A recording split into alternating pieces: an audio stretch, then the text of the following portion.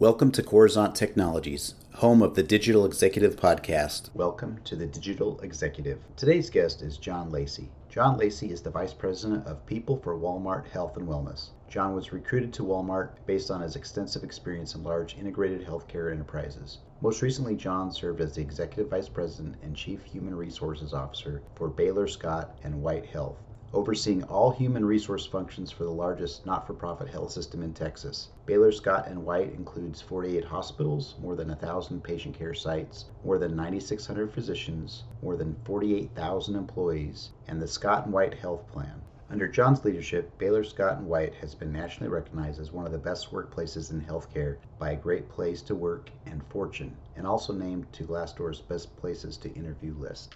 Well, good afternoon, John. Welcome to the show. Hey, I'm glad to be here. Thanks for having me. Awesome, John. This is amazing. Appreciate you jumping on a podcast late in the day here on a Friday, but we do appreciate it. And I'm glad Cindy did connect us together. So let's jump into the questions. John, you've got quite the career in healthcare and human resources, and now you're the Vice President of People for Walmart Health and Wellness. Could you share with our audience the secret to your career growth and what inspires you? All right. I'd love to do that. I've been in human resources about 28 years, and it's really flown by. How I got into it in terms of what inspires me, I was working in the Peabody Hotel in Memphis, Tennessee, which is a elegant, charming Southern hotel, kind of like a Ritz-Carlton. And I was working in guest services. I was a supervisor with the bell staff. And one afternoon, people from the human resources department were in a hurried frenzy to find people to help them. They had gotten overrun with a job fair. There were a lot of applicants to interview, and they were asking anybody in supervision to help. And so I was like, yeah, that sounds interesting. And I spent my entire shift helping them out interviewing and instantly fell in love with the work. In fact, I guess I loved it so much that I made an impression. And the following Monday, the general manager of the hotel wanted to have a meeting with me and had heard about this. And he said, I'm going to create a new position in the human resources department as an employment manager, and I want you to be it. And that started my career in HR. And then I went on from there, moving into the fields of training and development, organizational design, employee relations. And then I really knew I wanted to make a career out of it. So I finished my degrees and business degrees with an undergraduate and a master's in management, and got the bug for healthcare. And so about 24 years ago, got in healthcare, and I've been with several large, integrated, complex healthcare organizations. And I'm sort of drawn to that complexity. Healthcare is really challenging. It's not simple, but it makes such a profound difference in people's lives.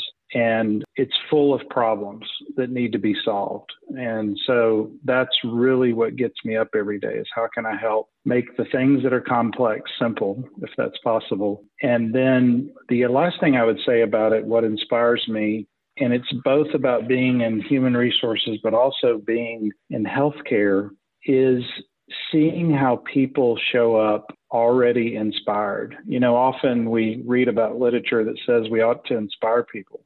And I come at it a different way. I think people are already inspired. I think our job is to work on the things that demotivate them. And how do we unlock the passion that people have so they're leaning into their strengths and their own passions? And so I think human resources is in a unique position in companies to do that. And obviously healthcare, where people go into this as a calling, and no matter what their role is, they make a profound difference in people's lives at some of their most challenging moments.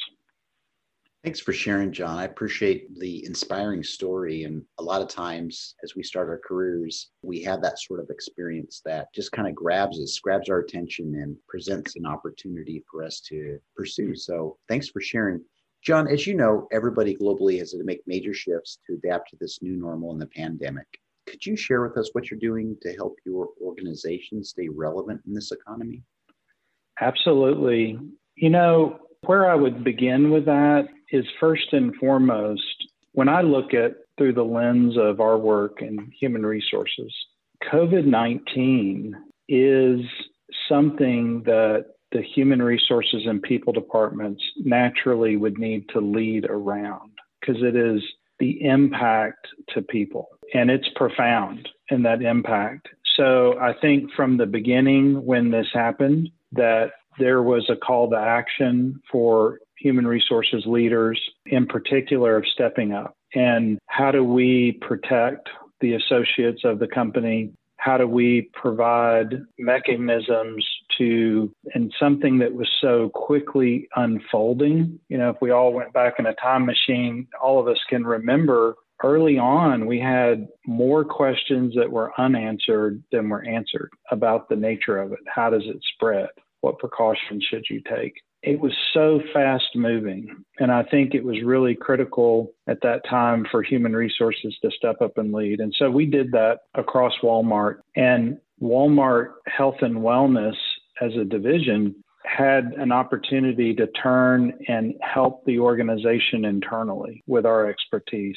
And so one of the things we were involved in right away is how do we protect our associates in terms of the safety measures of gloves and mask and distancing. And then quickly, how do we do assessments of associates when they come to work so that we know that they're safe and that those that are going to be around are safe, and all of the things that flowed from that. In fact, we're now leading into the next chapter, if you will, which is the vaccinations. And so we're now leaning into that. How are we going to go through the process as various stages of our associates become eligible to receive the vaccinations, and all the questions that come to that, because it's just a moment again where it's evolving quickly. Now, in terms of innovation, we have heavily partnered and relied upon our tech and product partners. It's really important to leverage all of those tools. And so we've done things such as apps that we use for screening associates, things that would be used to communicate and remind of safety measures. All of those things are critical. In fact, not just on the internal side, but on the external side. We've done a lot of innovation with our partnerships with those groups. And you may have seen news where we're piloting drone delivery of COVID-19 tests. And so we've really approached it across the board of leveraging all of those tools. How do we move with speed? How do we put in paramount the safety of our associates and our customers? And how do we focus on the most important things to really continue to serve? And so very proud of the work that we've done. It's amazing. I've been reading some things that you're all doing in the people space and contributing to this innovations and vaccinations around the pandemic. So thanks for sharing. And John, are you currently leveraging any new or emerging technology in your people space? If not, maybe there's a platform that's making your better people decisions. I would say we are. In fact, what I would highlight, one of the most exciting ones is how are we building apps? And so we have an app called Ask Sam. And what's great about that app is not only does it help the associate perform their role better and quicker and be more responsive to their teammates, to customers in the moment because it's in an app format. We also use it for safety. If there's an event that they're concerned about or things like that, there's a way of leveraging that app. And so that's been really helpful. You might have also read about where we're using, again, supporting how do we deliver great service for our customers as well as empower the associates. And so using augmented reality. And so if you saw this news story, it's where when we're picking merchandise, the associate is able to use augmented reality to assure we're getting the right product at the right time for the right customer. If you think about it, it is really challenging for all of us to go about our jobs, especially now. And anything you can do to take the friction out, to avoid wasted effort and reduce errors and get things right on the first time, I think it gets back to my points earlier. That's when associates and team members become unlocked and excited because we're making their jobs easier so that they can do what they get excited about, which is delighting the customer. Thank you for sharing, John. I think that's amazing what you're doing to use or leverage the new technology to help associates and to help your customers. And John, last question. Our audience would like to know a little bit more about John Lacy. Could you share something from your career experience that would be helpful for those looking to grow their career in human resources or leadership? Yeah, be happy to. I think there's two things First of all, when you ask that question, you could open up a multi-day podcast. There's a lot there. But if you had to boil it down, I like to think in terms of leverage points, meaning what are those things that more often than not, you're going to keep going back and leveraging something that's foundational, no matter what role you're looking at in terms of development, what opportunity in terms of being able to move up and grow.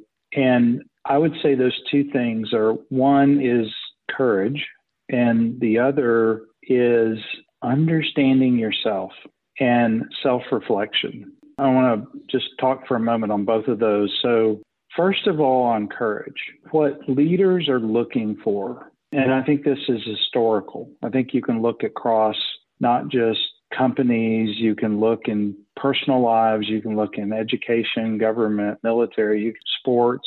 What leaders are looking for when someone is advanced, they're looking for that person that takes the initiative. I think there's an expression out there, taking charge and doing what's right. And those natural leaders are the ones that have that courage. They have that heat shield. They're not waiting for a cue or waiting for someone to let them know it's okay. They are stepping up and they're doing the right thing. And courage isn't easy for everybody. If you feel uncomfortable, you're likely engaging in courage. And so there has to be sort of a level of maturity and understanding that if I'm going to be a great developing, advancing leader, I got to be willing to be uncomfortable. And I got to be willing to look at failure as a teacher. And failure is never, you can never look at it as a confirmation or validation that you should have not been courageous. I think that's the trap, is when we find ourselves being courageous and we make the mistake and then we go, well, I'm not going to do that again. And my encouragement to everyone is, yes, do it again and be courageous. And so I think that's the first part. The other part about understanding yourself is simply this, that if you're going to grow in your career and if you're going to be in a position of influence where your role is to influence others, you may be a leader of leaders who are leaders of leaders or then key contributors. And so the more you move up, the more important it is that you're influential and the larger your span of control becomes, that you really become effective at influencing skills and maximizing people's talents and exciting them. Then that means you really have to understand people. You got to know how they tick. So you kind of put it together this way. You can't lead people and get great results if you don't understand people. But you can't really understand or lead people if you first don't understand and lead yourself. And that is the key, because when you really understand yourself and you hold yourself accountable, you coach yourself. And I do it every day. I've been doing this almost 30 years. I get up in the morning and I coach myself, and I have a player coach conversation with myself. What's my mindset today? What do I got on my agenda? If I can only get one thing right, where do I need to make the difference? What are the things that are likely going to pop up on me and try to divert my attention in the whirlwind of the day? And at the end of the day, I do a debrief with myself. What went well? Where did I really make a difference with someone? What's probably the biggest mistake I made today, and what did I learn from it? And so I think it's the most powerful leaders, the people that have been the most successful. I think when you get to know them, you'll find out they spend as a foundation time with themselves, and they really understand themselves and they coach themselves. It just makes them that much more effective in understanding others so that they can influence and lead others. John, I appreciate that share. That's certainly some insight or a nugget of wisdom that will be very helpful for our global audience. So thanks again. And John, it was a pleasure having you on today. I look forward to speaking with you real soon. My pleasure. Thank you. Bye for now.